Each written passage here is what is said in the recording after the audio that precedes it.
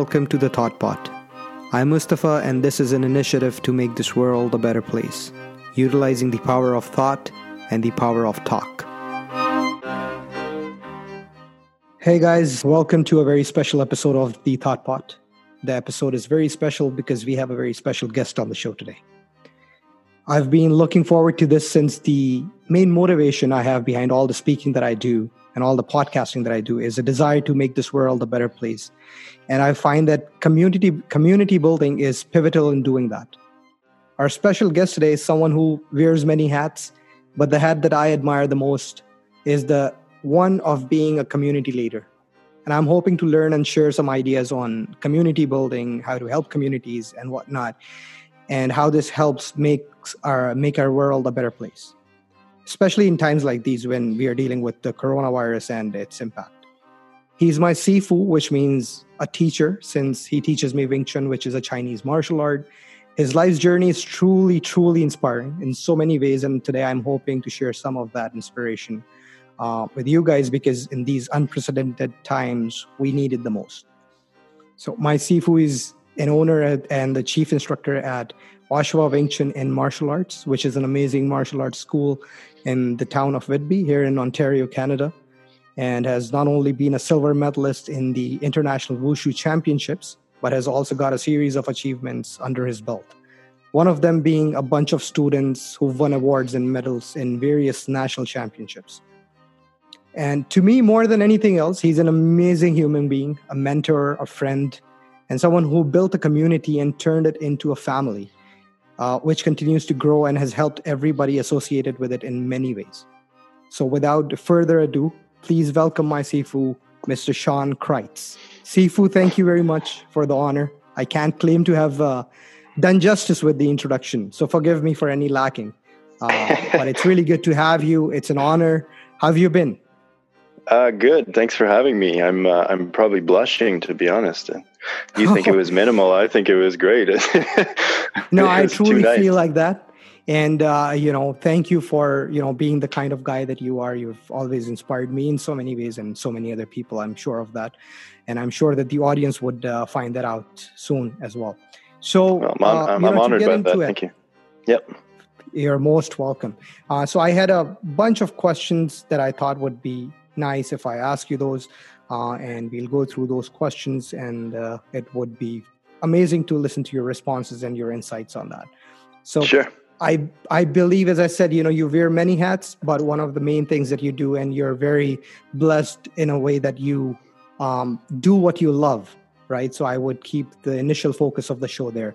Sure. So if you can tell us a little bit about how you got started with Wing Chun, what was your vision, and to be honest, where did you actually thought of having a Wing Chun school? Can you please talk me through it? And especially if you can put some light on, because now you are a community leader, you have a community that you run. But when did that come in that vision? Did you always think of being someone like that, or did you incorporate that in your vision? So please. Yeah, no, it's a long story, obviously, but I will try and shorten it as much as I can. I grew up quite a bit in poverty, so, I didn't have a lot of opportunity presented to me. I did a bunch of martial arts as a young kid, not because my parents put me in them, but, I had won a contest for a year of karate. I had a friend's father who owned a taekwondo school, and he let me train for free. I had another friend when I was a little bit older who had a karate school, and he let me train for free. I had an uncle who did boxing, so I got to do that for a while. Kickboxing, Muay Thai, same thing. I dabbled in a lot of things for, anywhere from a year to 2 years. And then I just, my life kind of went a little crooked, and, lots of arguing in the family, lots of, negative stuff that we don't really need to get into. Right. However, at 15 years old, my mom had met a guy who, after 2 weeks of knowing each other, they decided to tattoo each other's names on their body. And after 2 months, he moved in, and they basically wanted to get their own place. They didn't like having me around, and they moved out on me. So I wasn't even 16 yet. Oh, And wow. at that time, I found my first apartment, which I couldn't even stand up straight in the apartment. It was that small. My head always kind of hung to the side, or else I'd drag on the roof. And I ended up having my cousin move in with me, and my cousin had a long history of, dealing with the police and stuff. So as much as I loved being around him and I looked up to him because he was my older cousin, at the same time, I knew it wasn't going to get me anywhere good. But the two of us had two friends who were training Wing Chun in Sudbury. And to be honest, I didn't even know what it was. They brought me home a flyer that said, learn the original system Bruce Lee learned. And believe it or not, I still have this flyer. It was the very first flyer I ever saw. Oh, and wow. I still have it to this day. And so I went in with my cousin, and my Sifu still makes fun of me for it today, but I walked in with, my hat kind of angled on the front and one pant leg rolled up, and walked in there with, my gangster limp, and my shirt was way too big for me. And he kind of giggled, but he didn't judge me. He didn't judge me at all. Right. And, I remember during the class, I was standing there doing, Silam Tao, which is our first form. I didn't really understand what I was doing, but it was when he came up to me and he kind of spoke my language at the time. He said, "What's the fastest way to hit somebody?" And he's like, don't tell me now. I'll come back. Think about it. So I kept doing my form, and he walked around the room, and I was thinking about it. And again, I came from, a boxing background, kickboxing and other arts like that. So I was sitting there thinking, I was like, well, it can't be the karate punch that, generates from your hip and punches straight out like that. I was thinking, okay, well, my fastest punch would be a hook punch. So right away I started thinking like, yeah, I'm so excited to tell him the answer, right? And I held it in for so long, and then he came back to me and he's like, "So what's the answer?" And I said, the hardest, fastest hook punch I can possibly throw. And he just looked at me with the most plain, straight face you can imagine, the face that I still see today when he talks to me, right? And just no emotion on his face. He's like, "No, man, straight line." And it was in that moment where I was like, yeah, it was in that moment where I was like, wow, like, fascinated. Yeah, well, it's just so simple, right? And it was so incredibly simple. And I spent all this time trying to think of this complex answer with this complex, thought process behind it, because I thought that I would impress him with my ability to explain everything so much. And it was in that moment when he gave me the most simple answer that made me step back. And I was about to say something, and I just stopped myself because there was nothing to say. Right. Well, that's kind of a life lesson too, right? Because a lot of times we are trying to impress people we meet, right? Big time. And maybe we would do better if we didn't try that hard.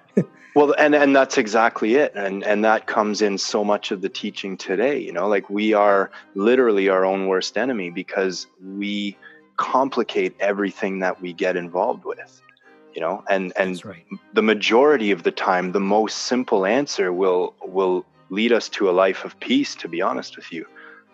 So that's right. That is fascinating to me. And when was the time when you actually thought about, this is going to be your thing? You want to become a Sifu, you want to run a martial arts school, and all of that. So, like from that time, he was teaching at a YMCA, and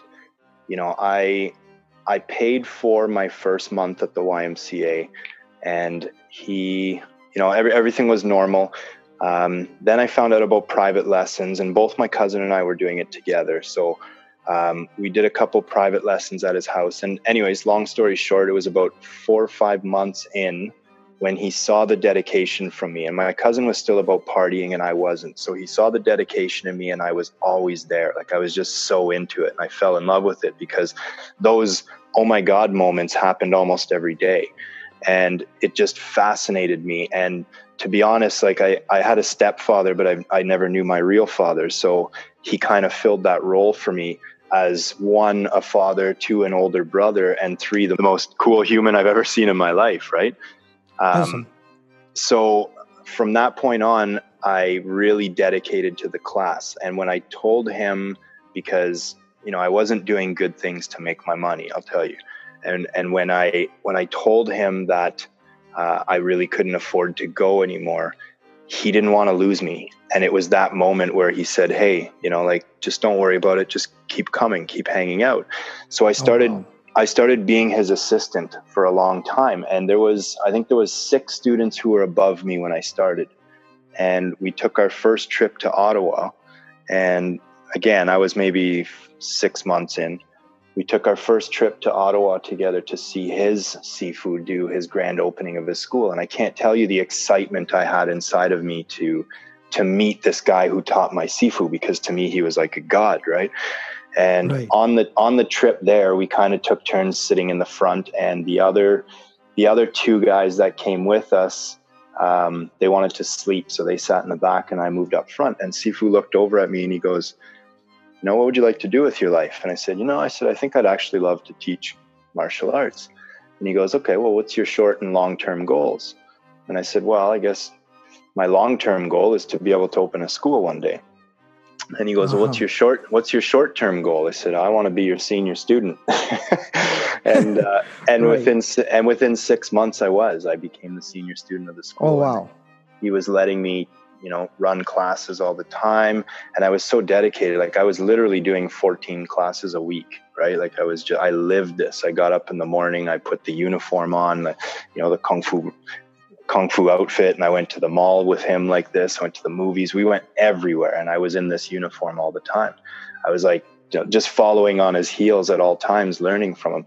And as I got older, I won't take too long with this, but as I got older, the idea of opening a school kind of changed for me, because I thought financially it would work better for me to, eventually buy a house that had a garage big enough that I could turn my garage into my studio and kill 2 birds with one stone by only paying one rent.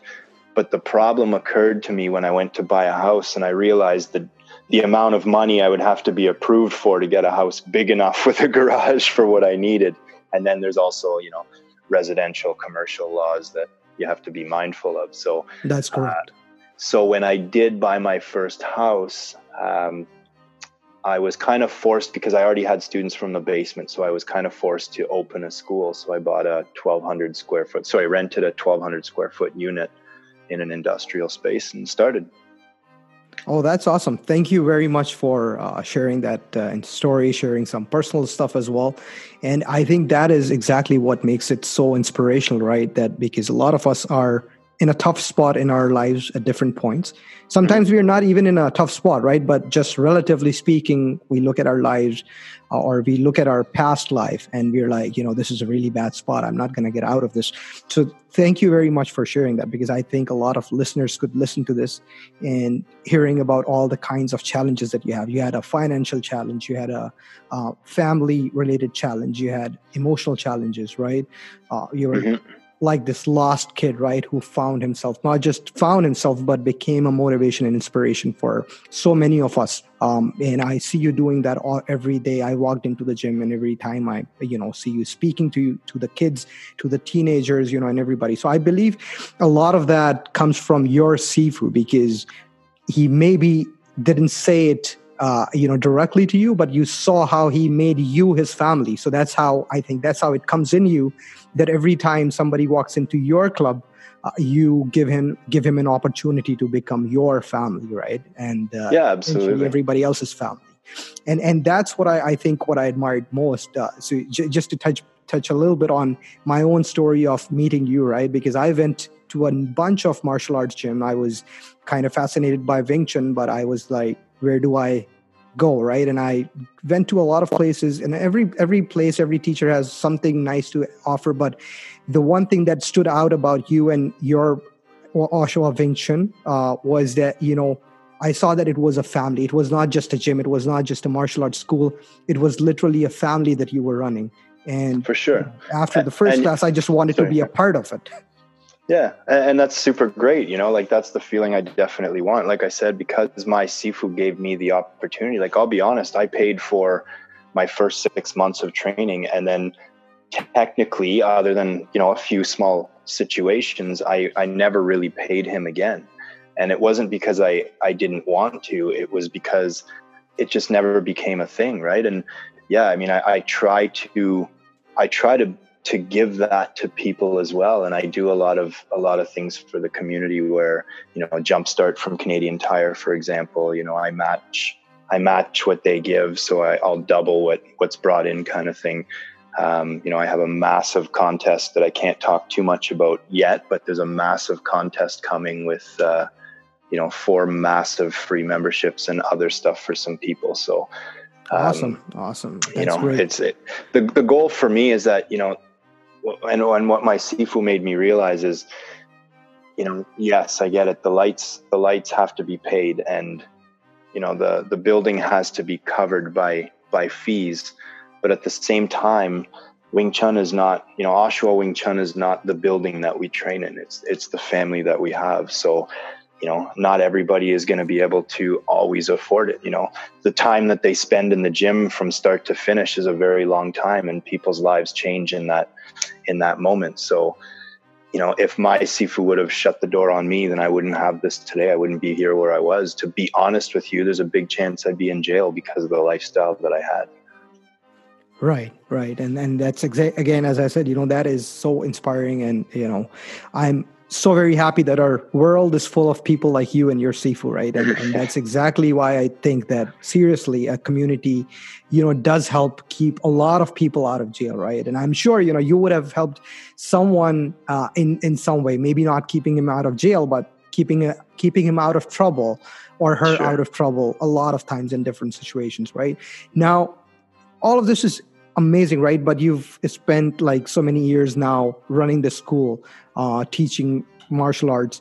And one of the things that I really love about you, honestly, is that how you accept change, how you basically adapt, how you always are very creative. You're not very rigid in your mentality about anything, right? You see something makes more sense and you adapt, and you kind of train us in that manner as well. Is there something that you wish you had known when you started out, and that would have turned things a little better? Absolutely. You know what? I think the thing to answer for that, and probably my biggest challenge as a Sifu, as an instructor, and I'm sure there's many other people who have the same issue, is when I first started, I wish I would have known how hard it would be to deal with somebody that you get close to, somebody who's been with you for a long time, when they leave the school. And that's a really hard part. And it took me a long time. And even still today, there's times where, I take it to heart, and, you kind of, not that you take it personal, but I guess in a way you do, right? Like it's hard because you want to see people succeed. You want to see people do well. It's extremely hard for me with the kids too, because kids need this. I don't, right. Sports are great. I think sports are great for kids for, team building and, whatever, maybe being a leader. But here's my view on that, is that you put your kid in hockey or you put your kid in soccer for, their whole life. What do they, they become a teenager and they start getting a job and they do whatever. They don't make it to the NHL. So what do they take from that hockey as they live the rest of their life, other than being a team player, right? There's not a ton of skill that follows them for the rest of their life like this. As where martial arts, there's so much stuff to do with martial arts. So, like from having a second job for the rest of your life, looking good on resumes, bosses know, hey, this guy's got a black belt. He knows how to commit to something, right? So It's such great lifelong skills, and the whole self-defense side is just a small part of it. So the hardest part for me is that I want people to succeed. I get people who come in, they pay, and, they rarely show up. And whether they rarely show up because of their own personal reasons, whether or not it's just the idea is cool of doing it, whether they're busy, doesn't matter. A lot of times, not all of the times, but a lot of times when those people don't start seeing success, they blame the system and then they leave. But the ones that you get really close to and that they have to leave for whatever reason, it's hard as a teacher to not look at it and say, listen, like if you wanted to find the time for it, you could. That is the hardest part for me, because it's very easy to take things to heart. And there's many times when somebody leaves that I, as a person, have to answer with an okay, and leave it Right. for a little while. I have to leave it for a little while because I don't, and I've actually lost friends because of this, because of my reaction to them leaving. And, it, in a way, you wish that they could just step inside of you for a second, because even though I know that at times they don't want to leave or they have to leave, on my side of things, it's like, I don't want them to go. And I hate to see that they're not going to be there anymore. And we always laugh and we always have fun. And it's hard not to take that side personal. So if I had to know one thing, it would have been to prepare myself for that and maybe see how things would have been different had I been able to just stay silent from the beginning and give myself time to almost adjust and snap myself out of the taking it personal side, right? Right. Thank you very much. No, I think you said a lot of good stuff there, and some things are there that you can really never be prepared for, and you take them as you go. But one of the things that you said that really stood out to me in your answer is how you explained it, and you said self-defense is just one part of it, and I'm sure a lot of people just cannot see it that way. They think of martial arts and it's all about self-defense or getting more strong and becoming the fighter they want to become. But truly, it's really fascinating how you can take one thing that you do in your life and how you can apply it to the different things. And you literally helped, I think, some people answer an interview question when somebody asked, tell me how committed you are. They can be like, I've gotten my gold sash or my black sash, and that took, so many years of commitment, so many days of commitment, so many days of exercise and whatnot to get there. And based on that, I can say that I can commit to anything that I'm starting with you as a job or anything. Absolutely. So that's fascinating. And I feel that too, unfortunately, I haven't been regular in the gym in the last couple months. I'm hoping to do that even more often these days. It's a great opportunity that you're doing it online. We're able to see your videos, still get in touch with you and train some of it at home, right? So that's really great. And talking about all the training now, the one of the things that we talk about are the principles of Wing Chun, which is save time, save motion, and save energy. And if you think about it, really, these principles are not just principles of Wing Chun. If you can take them and apply them to all your life, all areas of life, right? 100%. Be it a job, be it a relationship matter, you want to save time, you want to save motion, and you want to save energy, right? And you want to put it in the right place. So now that we are talking about it, would you tell a little up to our audience about what Wing Chun really is and what kind of martial art it is? How is it different from all these other martial arts that you trained and you still coach? So tell us a little about Wing Chun. Okay. I mean, it's definitely quite different from most of the other arts that we do or that you see right from the stance, right from the beginning, where it stands a lot more square, to begin. And that's a little bit of a misconception. It's not always square, but it starts a lot more square. And we use both hands independent from each other, which is also quite different from a lot of other arts. What I mean by that is many arts involve, a block, a strike, or, a sequence of strikes in a row. And there's not a ton of arts that kind of combine everything together. We at times can use both hands independent and a foot at the same time. So, that makes it extremely fast. It makes it extremely surprising. If you're coming into the gym and you're looking to be the next UFC superstar, Wing Chun is not for you. Do I think that it could benefit any other art on the planet? 100%. It doesn't matter what art you do. If you find a good Wing Chun school, and there's emphasis on good Wing Chun school, okay? Because right. I know one of your questions will dig into that a little bit deeper. But there's you have to find a good Wing Chun school, and when you find that good Wing Chun school, listen, this art, like you said about the principles and stuff, all of them, the attributes, the principles, the theories, they can all be related to life. Wing Chun is about finding the most direct route to the center and being faster than everyone else, and being faster because you're taking that direct route. It doesn't matter what you're doing in life. Again, we talked about people complicating things. That's because people find their goal and they zigzag to that goal, right? So when you right. take a step back and you pick your goal and you say, listen, what is the most direct route for me to get to that goal from here to there? You know, all of those theories, principles, and attributes all come into play. You know, even with the attributes, like you can look at the attributes and say, okay, well, my balance, my timing, my coordination, my relaxation, my sensitivity, you need all those in life too. That's not just martial arts. You know, That's right. When I said that the fighting is the last, sure, martial arts are based around fighting, absolutely. And most people who come to a martial arts school in some way, shape, or form want to know how to fight. That's obvious. But there are many people who come and socializing becomes the main thing. Family and friendship becomes the main thing. The discipline becomes the main thing. The skills and the life skills that they get becomes the main thing. The reality is most people who take martial arts will never get in a fight in their life, right? Right. But they still keep coming to make it to the end. You know, that's the goal. And I say end loosely, but, you know, to make it to that gold belt that they're looking for. So that's right. Yeah, no, thank you very much for explaining that. And I'm sure other people would be out there who would be a little more interested after listening to this, and they should, obviously. It's a fascinating martial arts.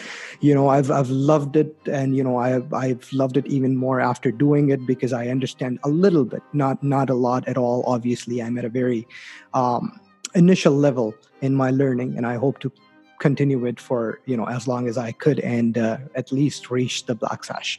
I'll say one more thing. Sorry, I'll say one more thing just to add to that. Sure. You know, the beautiful part about Wing Chun is that you can take both sides of the line of this. So you can take Wing Chun and use it as, you know, almost like a Tai Chi style where you're using it as a meditative space in your head. You know, you can do your forms slow. You can sit there. I mean, it teaches you everything there is to know about your body and, you know, muscle versus structure, body physics. I mean, it is an absolutely beautiful art and a beautiful way to understand your body like no other. Or you can take it to the more physical side and be a lot more aggressive with it and be the type of guy who likes to spar and likes to do, you know, whatever. So there is that beauty in the art. There's also the fact that it doesn't really matter how old you are. I mean, we have a guy who's almost 70 years old in class and he's awesome, right? So right. Sorry, awesome. Yeah, that's actually true. No, I was just about to get into a little more detail about Wing Chun because just like you said, a good school is really important, right? So I'm sure by that, that there are schools that are not good, that do not fall in the good school category. And because of that, I'm sure there's a lot of myths going around about Wing Chun. So can you talk about at least one or two major myths that you would like to debunk and then debunk it for us? Yeah, sure. No problem. You know what? I don't even know if debunking it is the right choice of words. I mean, if you look up Wing Chun online, especially anybody who's looked up any type of martial arts, there's a terminology online that starts with, you know, bull, and then there's a couple letters in between, and it says Ido, right? And this term comes up a lot when you look it up online. And at first, I'll be honest, man, like it killed me. It bugged me because, I spent a lot of time in my life learning this. Now, I'm lucky because I come from an absolutely fantastic lineage of Wing Chun. And I really blame that reason on the fact that, one, you know, the majority of Wing Chun that you see today stems from Ip Man. Even though there's quite a few lines above Ip Man, there's a big majority of this system that comes from Ip Man. Now, let me tell you, when I look at my Sifu when he first started teaching versus my Sifu today, if I had spent the same amount of years that I took to train learning from my Sifu starting how he is today versus learning from my Sifu when he started day one, okay, my Sifu made a lot of mistakes and he knows it. And, you know, he had a lot of learning himself to do. He was a new teacher. So I spent a lot of years training things that at the time I really believed in. And I didn't realize how much, you know, even like what you see online, I didn't realize how much I was kind of I don't want to say duped because it's the wrong choice of words. I was misled in a way. Right. And this is the problem where a lot of Wing Chun is, because especially when you get into the really traditional style. So as I was saying, from Ip Man, when Ip Man was teaching, the other major lineage that we have, which again, I'm not going to mention names because it doesn't matter, right? The other major lineage that we have, their teacher learned from Ip Man at the early stages of Ip Man's Wing Chun. Now they are the larger lineage because of that. They're a very big lineage, but they are also very traditional. And the problem is that with that traditional style, over the years, you get teachers who argue, or students who argue with their teachers, they leave. And what happens? Well, they spent this much time training, so now they want to teach. Okay, so they name themselves a teacher now and they start teaching. Or you get guys who just didn't really pay enough attention, but they were there long enough. Okay, well, they get teacher degree too, right? And then you have all these different possibilities of people as to when they become teachers and why they become teachers. Now, there's another saying that I can't really say here, but you know, we'll change it up and say round things roll downhill. And what I mean by that is that when you have a teacher who doesn't understand and he's teaching students, how can you make somebody understand something that you don't understand? So what happens is the system becomes more and more watered down. People add more and more of their own stuff into the system. And the next thing you know, you have this Wing Chun system that doesn't even look like Wing Chun. Now, we're lucky because Moyat, who was the top of our line under Ip Man, was one of the last Sifus under Ip Man. So the knowledge was the best of what Ip Man had. And then under him was Sonny Tang, who's in Toronto, who is an absolute genius. Moyat never changed a thing in the system. He kept it exactly the way it was that Ip Man taught him. Sonny Tang made some changes, but Sonny Tang was also a scrapper, as where Moyat was not, right? So Sonny Tang had that experience in him.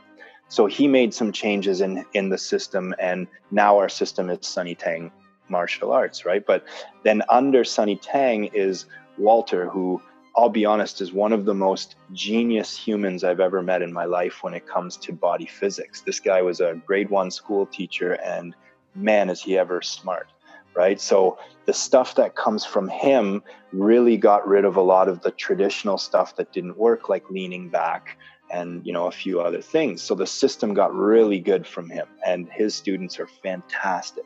And then under him is my Sifu, who again is known for his, you know, his base, his balance. My Sifu's Chinese name is after his balance. So I have really great people above me. And then when it got to me, you know, I trained a long time with those impressions that, you know, Wing Chun was really great. And it wasn't until I started doing more of the kickboxing that I had to take a step back and question a lot of the things that I was doing. So, you know, the problem, or this thing that people say about Wing Chun, is that it's crap and it doesn't work. And listen, I agree. Most of it doesn't work. But I'll be honest, and here's why, right? Wing Chun trains it has fantastic drills. It has fantastic exercises, but it often trains against other people who do Wing Chun. And that's a big problem. One, there's not often sparring. So you get people who come out of Wing Chun who've never been punched in the face before. And that's an issue. That's a super issue on its own. Okay. Because when you get hit in the face and you're not used to it, panic will immediately set in. Okay. It doesn't matter if you can take the shot or not. You're going to have some form of panic that will block, and your hands are not going to react the way they are. There's a saying that we have that says everybody has a plan until you get punched in the face. Right. So it doesn't matter how great you are. It doesn't matter how great you are at hitting pads. That's funny. Yeah, it's true, right? It doesn't matter how great you are. You can be fantastic at hitting pads. You can be fantastic at drills. It doesn't matter. If you don't put it into play, you are not going to be fantastic in the street. Now, is Wing Chun made for getting in the octagon and fighting guys who are conditioned athletes who get hit every day? No, absolutely not. But is it made for you to be walking in the street, you know, with your friends or your family or whatever, and somebody decides to pick a fight with you and you hit them 9 times in a second and the guy hits the ground before he knows what happened? Yeah, absolutely. It's made to save your life when it's needed, right? So that is a big problem, the no sparring. The other problem is training against Wing Chun. If you do not teach your students how to punch properly like boxing in your Wing Chun school, I believe that you are going to have some form of issue when you get in the street. Because if I tell a student who's never done boxing and comes in and trains Wing Chun from the start, and I say, throw a hook punch, he'll throw a hook punch. It'll be very wide. Okay. Right. And because he trains Wing Chun, that hook punch, I guarantee you, is going to have its elbow kind of facing downward.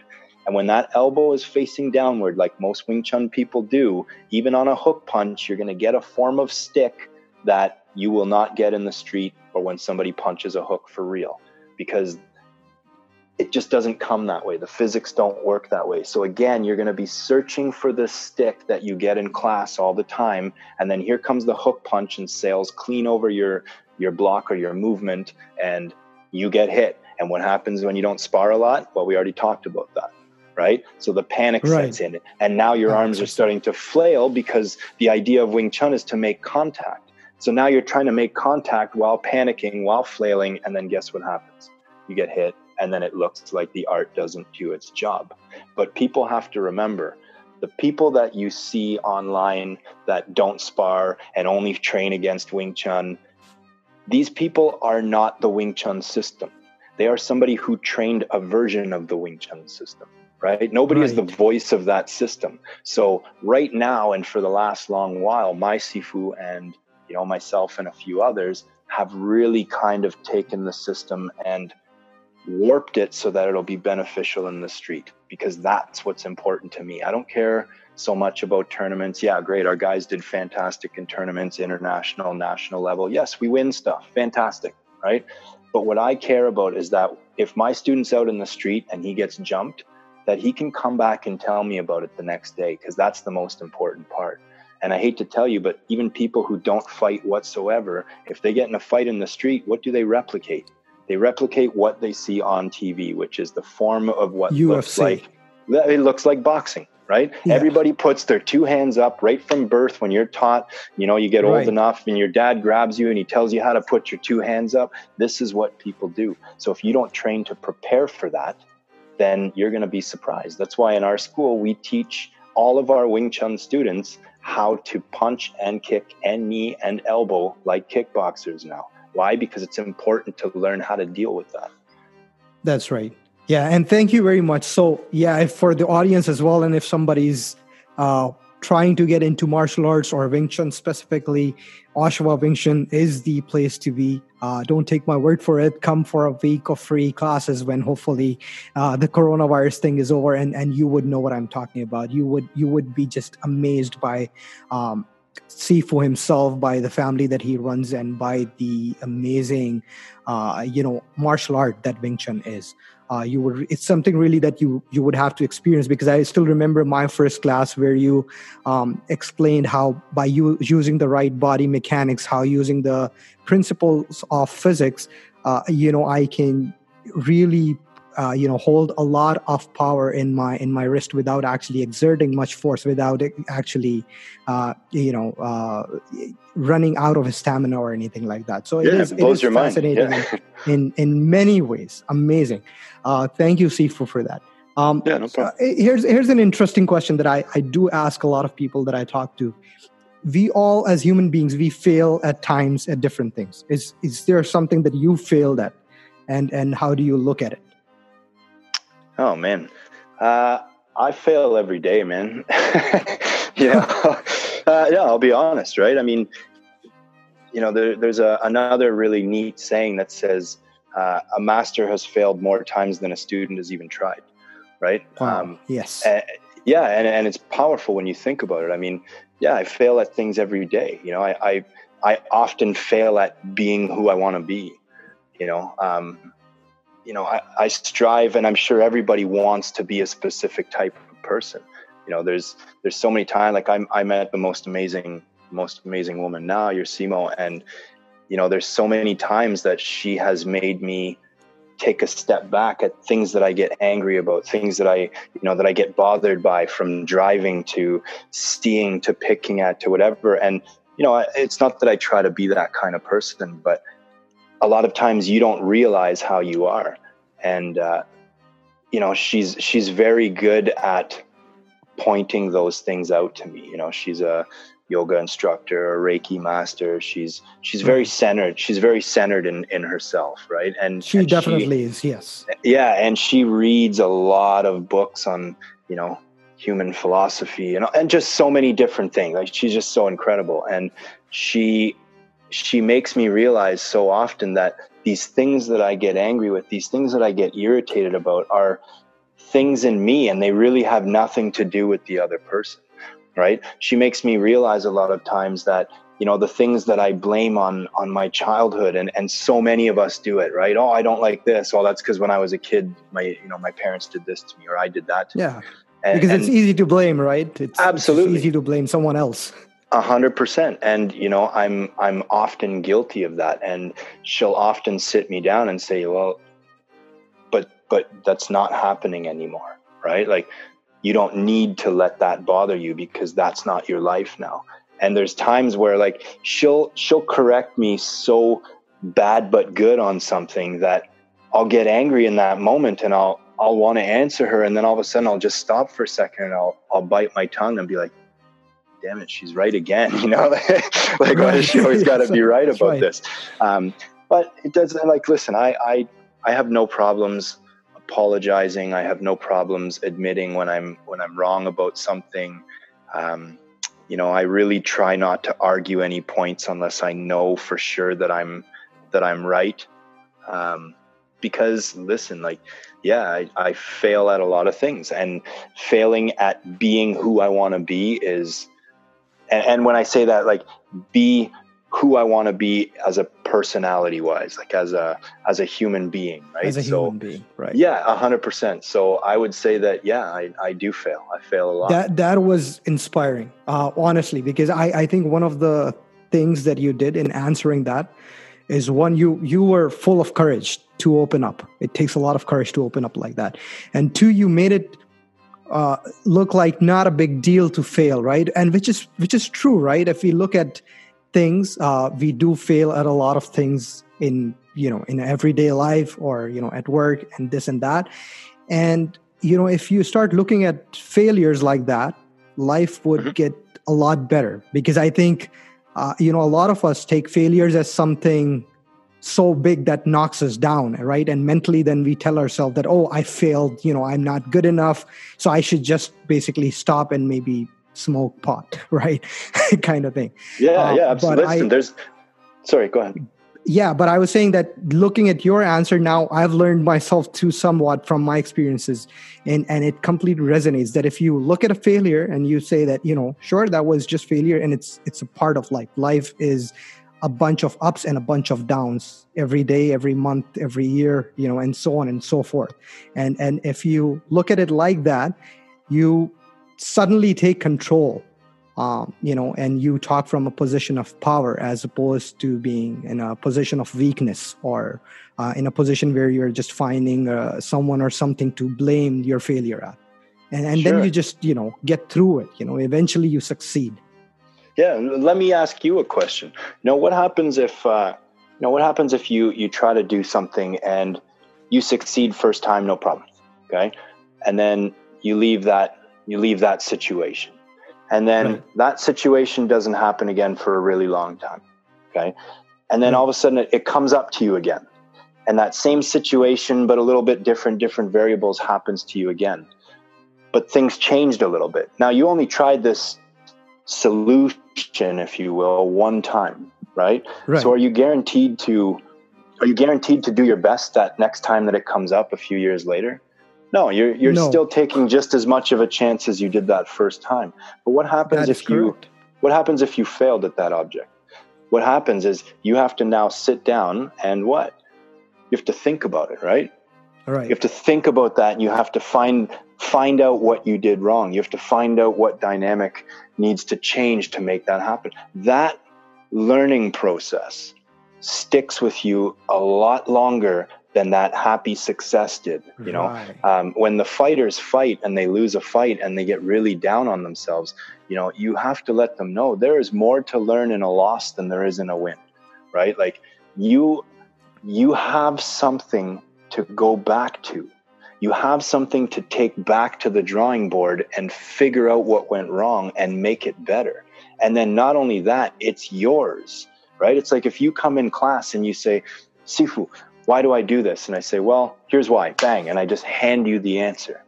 When you walk away, right? When you walk away, if I give you 10 answers like that, you ask me 10 questions, I give you 10 answers, you're going to leave remembering one. But if you ask me 10 questions and I don't answer them, I ask you questions, which in turn turns to conversation, which then forces you to come up with the answer to your own question. And I just pinball you back to that center. Then you leave with way more knowledge than what you had succeeding in everything, right? So there is fantastic learning possibilities in failure, and people need to understand that. Don't be upset about the failure. Embrace it, learn from it, and move on. Yeah, just when you were speaking, it came to my mind that you should look at it like the number of failures is just the number of ways you know how to deal with a certain problem. Absolutely. Right. So that's amazing.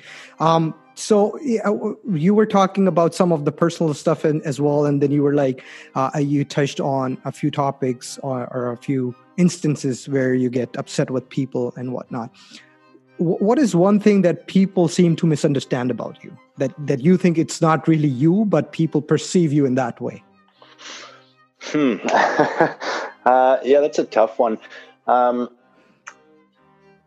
think for a lot of people, you got to remember one, like I speak in a large gym quite often. So, and I've been teaching for a very long time, because if you think about it, like I said, by 6 months, I was already running classes for my Sifu.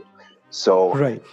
I have been speaking to large crowds of people for a very long time. And on top of that, I was a DJ for 25 years too, playing large clubs and stuff too. So, not that DJing is going to, add to this, other than the fact that I often stood in very loud rooms trying to talk to people who needed to try to hear me. So all my life, I've spoke very loud, right? So I learned how to speak from my belly for a long time.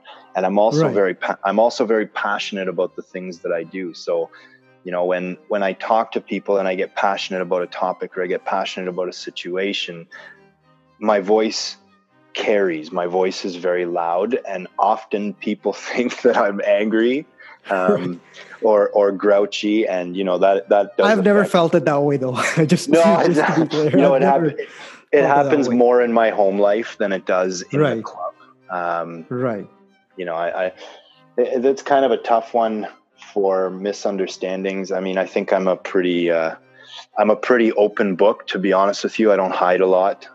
If I'm upset with you, I'll tell you. I don't. Correct. Yes, I've noticed that. Yeah, I don't play the type of games where I keep it inside. And listen, I've lost a lot of friendships over people who don't do the same thing. And I've known when people have been upset with me or angry with me, and even if it's not me angry and I know you're upset with me, you can guarantee I'm going to come up to you and sit you down and say, listen, man, I know something's up. Just tell me. And I've had friends who, even though something is there and they won't tell me, and I've heard from their friends that there's something there, but they still won't tell me, and they just play it off. It's killed friendships. And to me, you cannot fix a problem that you don't know about. You cannot. That's right. You cannot fix something that somebody doesn't be honest with you with. Otherwise you're chasing the wrong dream. You're chasing the wrong repair. It's like my toilet being broken and I come in and fix the sink. Right. It doesn't make any sense, right? So that is correct. So, for me, it's hard for me to find something that I think is viewed differently like that from my students, just because, like I said, I'm honest with everybody in my life, and you definitely know what I'm feeling at all times, because I'll tell you. But the loud voice is to give you an answer for that question. So that's definitely something I'll be talking with your Simo a lot of times too, and she's like, why are you yelling? And I'm like, I'm not yelling. I'm just passionate about it, right? Yeah, she knows me now, so she knows that she'll just say, you're passionate talking again. And right. Yeah. No, thank you for that answer. Yeah. So because you were talking about SEMO and, in general, it's maybe the right time to ask this question. What's the best compliment you've ever received? Oh, man. Thank you. And it's funny, I'll say that, like, I've been very, very lucky in my life, even though I had a really rough, very rough first half of my life. Once I met my Sifu, and even a little bit before that, my life really changed. And I've been lucky in a way that I've always been in the type of role, right from when I was 16 years old. I've always been in the type of role where people have looked up to me in some way, shape, or form, because I mentioned the DJing too, right? Like, correct. I played quite a bit. I played all over Ontario, and I played a few other cities in Canada as well. But I played for 20 plus years. So, I played some outdoor parties that had 15,000 people. I played indoor parties that had 7,000 people, lots of big parties. So, I threw my own events in Sudbury for years and years. We didn't even put flyers out. We'd get 600 people at these parties. Wow, that's super cool. And I would constantly get people who thanked me for the parties, thanked me for the friends they met, thanked me for the music, thanked me. So I got that a lot. And now as a Sifu, I get the same thing, because, there's the etiquette and the respect level that comes with that. Like my Sifu, for example, will never carry something when I'm around, because it's my job as his student to carry it for him. Right. Correct. And don't get me wrong. I'll always ask. And most of the time he'll be like, no, don't worry about it. Right. But,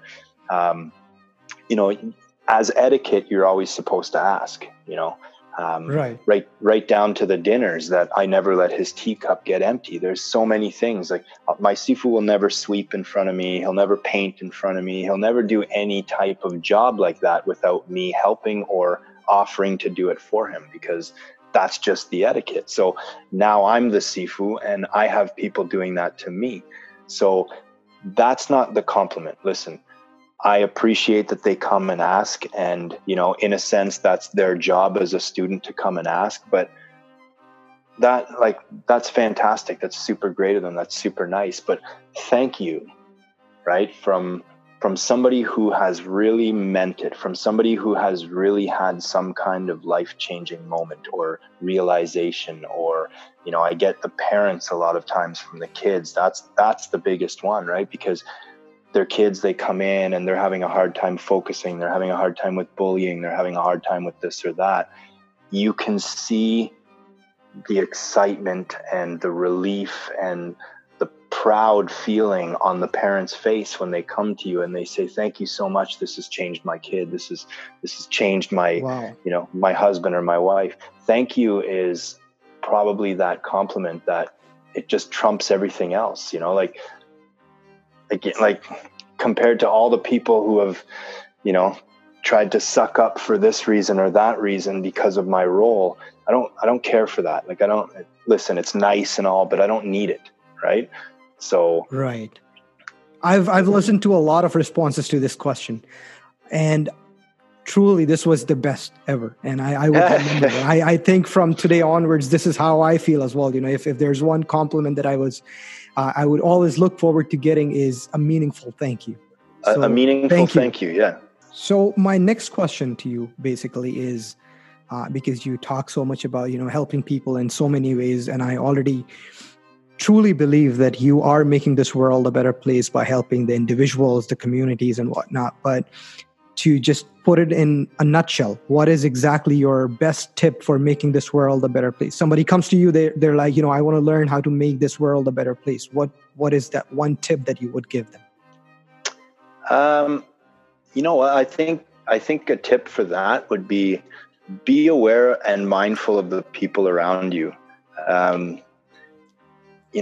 This crisis going on is the perfect example of that. I had another example, but the first thing that happened was people went out and hoarded stuff, whether it was to sell it and make a buck off people that, couldn't have it, or whether it was just to be greedy and keep it for themselves. And maybe somebody who's even listening to this might have done that same thing, and a lot of times it might just be out of instant panic or fear, but the truth is that we all have to get through it, and we're bigger as a team, right? So the example I was going to give is, anytime I go anywhere, I'll use the grocery store as an example. Like anytime I go anywhere at all, I am 100% mindful of everybody around me. I'm aware of everybody around me. And I'm sure some of that has to do with, the years and years of training. Like I'm very great with spatial awareness. And there will never be a single time that I'm standing in an aisle or standing somewhere and somebody has to say, excuse me, to get by. I know you're coming and I will step out of the way for you, right? And I notice not just people that I don't know, but even the people that I do know, how often I have to look at them and say, hey, watch out. Hey, watch out for a sec. Somebody's trying to come by, right? And there are so many people who are just not aware of the people around them. And if you want to make this place a better world, people have to be respectful of everyone else, and people have to be aware and mindful of everyone else around them.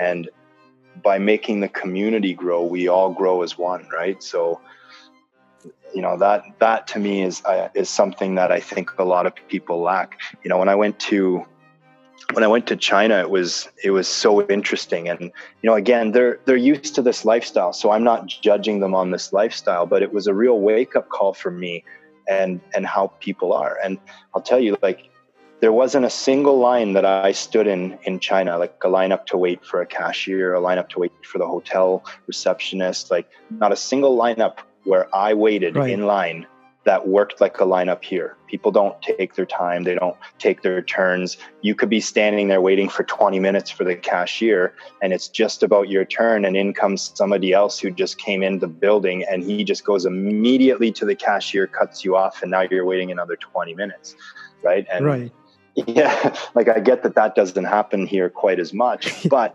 you see it in other forms, right? But you see it in other forms. You see it in ways where people, they allow greed to get the better of them. They allow self-preservation to get the better of them. And, I think of the older people who, and I'm super grateful, some of the grocery stores have decided to open up their hours for the elderly, in the morning so that they can get in there first. I think that is a way that would really change this world, would be if everybody was considerate to the people around them. Right. And thank you again. As I said, one of the things that I love about you, and probably some of it comes from your Wing Chun background, that you simplify things so much, right? Like, I don't think I've ever heard of something as simple as this to achieve something to achieve something as big as making this world a better place, Yeah. Think of the effect it would have. Exactly. Yeah. And that's true. Like just now that I'm, listening to you, and it makes total sense. And I really hope that our listeners could take it, and implement some of it in their lives. Me too. And it's true that, if we are driven by fear, then, a lot of bad stuff starts happening. Right. For sure. We should all try to avoid that as much as we can. Absolutely. And it's normal. Listen, like, I'm not saying it's bad to be scared. I'm just saying that, in those moments when you're scared, and again, look, we can relate this to the fight scenario, right? In that moment when you're scared. So whether or not a situation happens like this virus and you get scared, you cannot react immediately. If you just get scared and you react, guess what happens? Nothing good, I'll tell you that, right? You get in a fight and somebody decides that they want to, pick a fight with you. They want to scare you, and you get scared and react right away. And I don't just mean react right away like hit. I mean, react right. There's a lot of different reactions people can have. It's panic, right? And when you panic, you don't have control. As where if you took the time to take a step back and say, whoa, I know I'm scared, right? But let that voice come through in your head for a few minutes and let it at least have a discussion with you about Right. what the best option is, right? Because the best option is not always necessarily to just hit. Here's that example, or necessarily to go out and panic buy, right? The fight scenario. Right. Listen, there are many people who, and I'm sure you've seen this or heard of it, and I'm sure most of your listeners have seen it at one point in time. There are many people who do things for attention. So if we go back to that fight scenario, you go to a bar, you go to a, some kind of pub, you go out somewhere, especially when you're younger. How many times have you seen a guy go and bully another guy because he's got his 3 buddies behind him? And let's be honest, there's always a girl around because they need to impress. That's right. Yes. Right? Right. So, yeah, right. They need to be big and bad and tough. And a lot of times those guys don't really fully have the intention of hitting that person, right? They don't have that. Right. Their goal or ambition and all of that is to look like the bigger man, look like the tough guy, and make somebody feel tiny, right? To be able to walk away so the girls are looking at him or his buddies looking at him and going, man, you're so cool, right? Like, you're so bad. Right. And again, so if you let that panic set in first and that fear, and you say, okay, fine, bang, and you just go and you throw a punch, and then next thing you know, you got 4 guys jumping on you, and maybe because you take martial arts, you're like, oh, I can take 4 guys. I'll tell you, you're probably not going to take 4 guys, right? So again, that's panic, that's react, that's not thinking. But maybe in that moment, you decided to, consider your surroundings, consider where you are, maybe keep your hands up in front of you, maybe put yourself somewhere where you're not going to get jumped from behind, you get your, somewhere safe behind you, a table behind you or a wall behind you, you make sure you know where those exits are. And then you use words, obviously, or my advice is don't use any words, just stay silent, let it happen, right? Until that moment that you need to. Once you need to react, if you're aware of the situation, your reaction is going to be a lot better than if you're just panicked, right? So correct. Yes, and that's true. We can simply apply this in any area of our life and expect at least better outcome, right? If not the best. Right. So a fun question. If you could have dinner with any 3 people, be it dead people or alive, who would it be and why? Wow. Okay. Well, Jackie Chan for sure would be there. Okay. And why? Because he's a martial artist, or because he makes you laugh, or why? Well, definitely the laugh thing. To be honest with you, I could have met him when I was younger because he came to our Toronto school when he was filming Black Tuxedo in Toronto. Oh, wow. And again, I was throwing my own party in Sudbury, so I was DJing that same weekend, so I couldn't be there. So I missed out on that opportunity, but he's always really been my idol. He's funny. Yeah, he's great, but he's also one of the top Kung Fu masters on the planet. This guy's a master of 10, 15 different arts. He's been in well over 200 movies. He's just incredible. He does so much good for people. He's an incredible human being. He looks like he's a lot of fun, and I think he'd be really, really neat to meet. Awesome. A second one.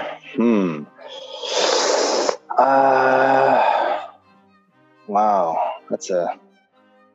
I don't know. I didn't think this one through enough. You know what? I'll my stepdad would definitely be one. My stepdad, when he was younger, he was allergic to alcohol. So he was allergic to the yeast inside the alcohol. So when he would drink, he would get really, really bad anger problems. And even when he wasn't drinking, he was still affected by the anger, right? Because it was still in him and he had drank the night before, whatever. So he was physically, mentally abusive. And, I got hit by him quite a few times and whatnot. But as we got older, even though I had some other types of issues with my mom, him and my mom would fight a lot when I was still younger. But as I got older, where my mom wasn't the same with the verbal and physical abuse, my mom was the same in a sense with the lack of caring. So more of a mental abuse side, because, for her, we were just a paycheck, right? So Right. she really didn't have intentions of having myself or my brother, but money was good back then. And my stepdad, even though he had his issues, he always made sure that he took care of me in some way, shape, or form. So, if they took me out shoe shopping and I was really upset by the choice of shoes they were going to buy, and there was one pair that I really wanted, he would always go back against my mom's word and spend whatever money he had to get me those shoes and come back and surprise me with them, right? And it's not like we had a lot of money at the time, so I knew that him spending that money was often all he had. So we kind of grew a lot more close as time got older, and then he ended up getting celiac disease, and he passed away 2 years ago now. So that's okay. So I think that would definitely be one as well. And third one, I don't know. Can we stick with two? I don't think I can. Sure, yeah, we can do two. I'm sure that was an amazing answer. So that was great, and thank you for sharing the story about your dad, because the most beautiful part for me in that is that you should learn how to look at people and not define them with only one kind of actions that they do, or only one kind of one side of their personality. You should be aware of them. You should look at them as, okay, this is one bad side, but then again, this guy has like two good sides as well, right? And should be able to appreciate that. Yeah, right. It doesn't mean that you kind of condone the bad sides, but you at least can separate them from the good sides and still be able to appreciate the good sides, because in one way or the other, we all are like that, right? I don't mean that we are all abusive, but what do we mean? We all have some side that is not the best, that's not the greatest of our personalities, right? And we all expect others to kind of overlook those not so good sides and appreciate us for the good that we do. So that was beautiful. You know what? I think the key word in that is really being able to forgive, right? I mean, correct. Yeah, obviously I'll never forget. I've been through a lot of traumatic things as a child, a lot, and there's so much that I haven't even mentioned, but it doesn't matter what I've been through. Like my wife says now, like, that's not my life now. People don't toss me around anymore, right? And maybe that's a reason why, I had so much interest in martial arts, because maybe deep down inside, I didn't want to be thrown around anymore. I was bullied as a kid. Right up till grade 10, I was the shortest kid in school all the time. So, maybe I couldn't tell that. You're pretty tall. Yeah, I'm tall now. Yeah, absolutely. Yeah. But that maybe there's that side. Like, I didn't want to be somebody that could be pushed around anymore. And, I'm a pretty strong personality now. And if I don't want to do something, I'm just going to tell you I don't want to do it. So maybe that was part of my growth. Right. So I think forgiveness is the real key in that whole situation. You have to be willing to forgive. Time heals, obviously, but just think about whether or not you really want to go on not forgiving somebody. Now, I'm going to say for sure, forgiving somebody doesn't mean that you have to necessarily let them back into your life. Right. And this situation for me is not the same, but I just want to touch on that. Like, just because you forgive somebody doesn't mean that you necessarily have to let them back into your life. You can be done with that person. You can be done with the situations or the lifestyle that person brings into your life. But holding on to a grudge and holding on to something that brings your thoughts back to that all the time is just wasting your own time. Because those moments that you're sitting there hyper focused on something specific, like being angry or being upset or being jealous or being bothered by what somebody is doing, could be, better spent on so many other things in life. So forgiveness, man. That's right. And I mean, it's a very beautiful idea, but sometimes I also wonder for even myself, right? When you say that you should forgive, what is it exactly that you need to do to forgive, right? Somebody hurt you, right? Either mentally, physically, verbally. Your friend kind of backstabbed you, right? What do you do to forgive? This is going to blow your mind, actually, because again, this came from my fiance. Right? Forgiveness is 100% in you. It is 100% in you. You have to forgive yourself, right? Because this one took me a long time to wrap my head around. And when you think about it, so you have 100% control over your own emotion and your own feeling at all times. At all times. Okay? Think about that for a second. Somebody in your life passes away and you are crying uncontrollably. Okay? You are upset, you are sad, you are angry, you are all kinds of emotions put in one. And this is a pretty hardcore example. So like this is at its worst, right? Like we could dial it back a whole bunch, but in that moment that you are crying, do you or do you not have the ability to stop and mentally think, I want to stop crying right now? I don't know that, honestly. I am thinking about it, right? I think you do, but I think you're overwhelmed. Yeah, sure. You're overwhelmed, you're sad, you're upset. But that voice that's in your head, you could hear that voice any time of the day, right? That voice is you. It's not like you're hearing voices in your head and you're crazy. That voice is your conscience. That voice is you. You control that voice. Right. So my point is, you're crying, you're bawling your eyes out. Do you have the ability to let that voice in your head tell you in that moment, stop crying? Absolutely you do, because you control that voice. Okay, so it's also your choice in that moment whether or not you listen and stop crying. So my point is, even if you are crying and you are upset, if you 100% wanted to stop crying in that second, you could stop crying for a second. Wow. You can. Absolutely. I've never thought about it that way. Now that you said it, you're right. You're not 100%. Because you're the speaker, you're also the listener, right?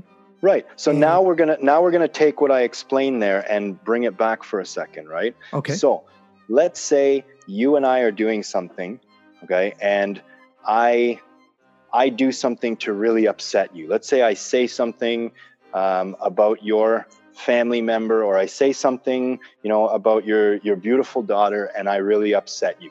Right. Did I upset you? You haven't said anything yet, but in that situation, you do. Right. That's where you're wrong. I didn't upset you. You let yourself get upset by me. Okay? Right. Think about that. I have no control over you. I have no power over you. I have zero ability to control you. You allowed yourself to be upset by my comment. That has nothing to do with me. That's not my problem. That's not my fault. Now, obviously, I don't want to be that kind of person, and you don't want to be around that kind of person. So that's not the point. But the point is that you have all the control. And in my life, I have all of the control. And no matter what I say or do to you has nothing to do with how you take it. That is your own problem. That is your own choice in that moment to let it bother you. Now, you can argue that and say, yeah, but what you said really hurt me. Okay, I get it. But that's because you are choosing to let that hurt you. If you didn't want that to hurt you, you could turn it off. You could put that little voice in your head and say, listen, that's not going to bother me. Now, where that comes back to forgiveness is that you need to first figure out what is bothering you, why it's bothering you, and it really has nothing to do with anybody else. It's bothering you because you're letting it bother you. And maybe it has something to do with it's triggered something in your life way back when, because every single little thing that bothers you today is represented by something that happened in your life before. In some way, shape, or form, it bothers you for a reason. And often the things that bother you, they bother you because they bother you about you, right? And this is where it gets really crazy. And this is where she really twisted my head. There's a lot of things that, for example, my kids do that bug me, or my friends do that bug me. And it often bugs me because it's something that I don't like in myself. Okay, like this Right. is, and this gets really deep. Like this gets really crazy. Like as far as really ridiculous examples, and I really tested my girlfriend with the most incredible, insane scenarios and situations of different kind of people that you can just imagine. And in some way, shape, or form, there's something about my life that happened to me somewhere or some way, shape, or form that made me really despise that type of behavior in somebody else. Right? So in order to forgive somebody, you have to first get control of you. You have to first take a step back and realize that you have all of the control in the world. You have all of it. Nobody else has that power over you. So for me to forgive somebody like my stepdad for what he did, I just have to forgive him. That's it. That's all. Right? Again, it's your choice in that moment, whether or not you still situate yourself in that person's life. Right? I can say, listen, I don't want to be around you because you're this kind of person. But I forgive you because I have no reason to be angry with you for something. Right? Right? You don't want to spend your life, the rest of your life, kind of, just being bothered by what I did to you, right? Well, absolutely. Because it doesn't matter what you did to me. It's my choice whether or not I let it bother me. And if it bothers me that you did something, it's probably because I'm allowing it to bother me, is what I'm saying. Right? So you have that power in that moment to say, you know what? I'm not going to give you that power anymore. I'm not going to give you that satisfaction. And this goes from bullying. It goes from, family situations. It can be anything. Right? I have the power in me to decide whether or not you affect me in one way or another. And the sooner people realize that, and the sooner they get control over that, the easier it becomes to forgive everybody. Now, don't get me wrong. That is not an easy task, my friend. Right? And people spend their whole lives trying to master this inner peace.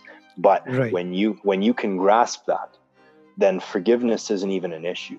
Right? Because there's never any anger in the first place. There's nothing to forgive. When you learn and realize that skill set, you are a peaceful human being, man. I am just realizing that I could do a whole new podcast with you just on this topic. No, that was fascinating. I think, this is exactly what we need to learn, right? People, including us, and people around us. If we can really get over our, anger, if we can really get over our hurt, and we can really truly be forgiving, or get to a state where you said, the forgiveness is not even needed any longer. Right. I really don't think that there would be anything else in this world to be fixed, right? At that point, we would have attained that, the best scenario, kind of. That is internal harmony, my friend. Right. And that's inner peace, just like the Kung Fu Panda, right? The inner peace that you're looking for, right? Yeah. And so the way I'm looking at it is, in forgiving other people, more than forgiving others, you're basically freeing yourself from the prison of all this negativity, right? Absolutely. And freeing yourself to do better things with your life and time. And you have to be able to forgive yourself for being upset in the first place, because that's another challenge, right? Right. Yeah. It's like I used to, I used to be angry about why I'm smoking, right? And then I would smoke another cigarette because I smoke one, right? So it's a vicious cycle, kind of. So I kind of get that part, because I did quit smoking last year, right? And that's the first thing that I kind of used as a tip, right? Because I said that it can happen that down the road, 2 months down the road, I could smoke another cigarette. But if that happens, I'm going to treat it as one weak moment, instead of sitting over it for the next 3 days of smoking and thinking, why did I smoke on a Sunday? Absolutely. Kind of thing. Absolutely. So that was great. Again, this podcast honestly has been way more fascinating, much better than what I initially thought about. Thank you very much once again for being on the show. It was truly, truly an honor. It was a learning experience, and I hope that everybody who listens to the show feels the same way. Once again, thank you very much, and I wish you all the best. I wish all of us all the best to get out of this Corona situation and get back to our normal lives. For sure. So once again, thanks for having me. It was a really good time. So more than welcome. I'm pretty sure that our Wing Chun community and other people would really love to listen. And it's something that we need all these days because we're not going out or anything. So we do need something to spend our time more positively with. So absolutely, in that sense as well. Thank you very much. Have no problem. A wonderful night. Have a good weekend. Whatever that means with this Corona situation. It's all a weekend now. Exactly, it's all a weekend. But yeah, thank you very much once again. Thanks for having me. Thank you. Take care. So that's it for today. You were listening to The Thought Pot. Please subscribe, leave a review, and share it with your families, friends, and networks. Tell me what you didn't like and what you disagree with. As I like to say it, let's share some thoughts and stir the pot. Catch you later. Goodbye.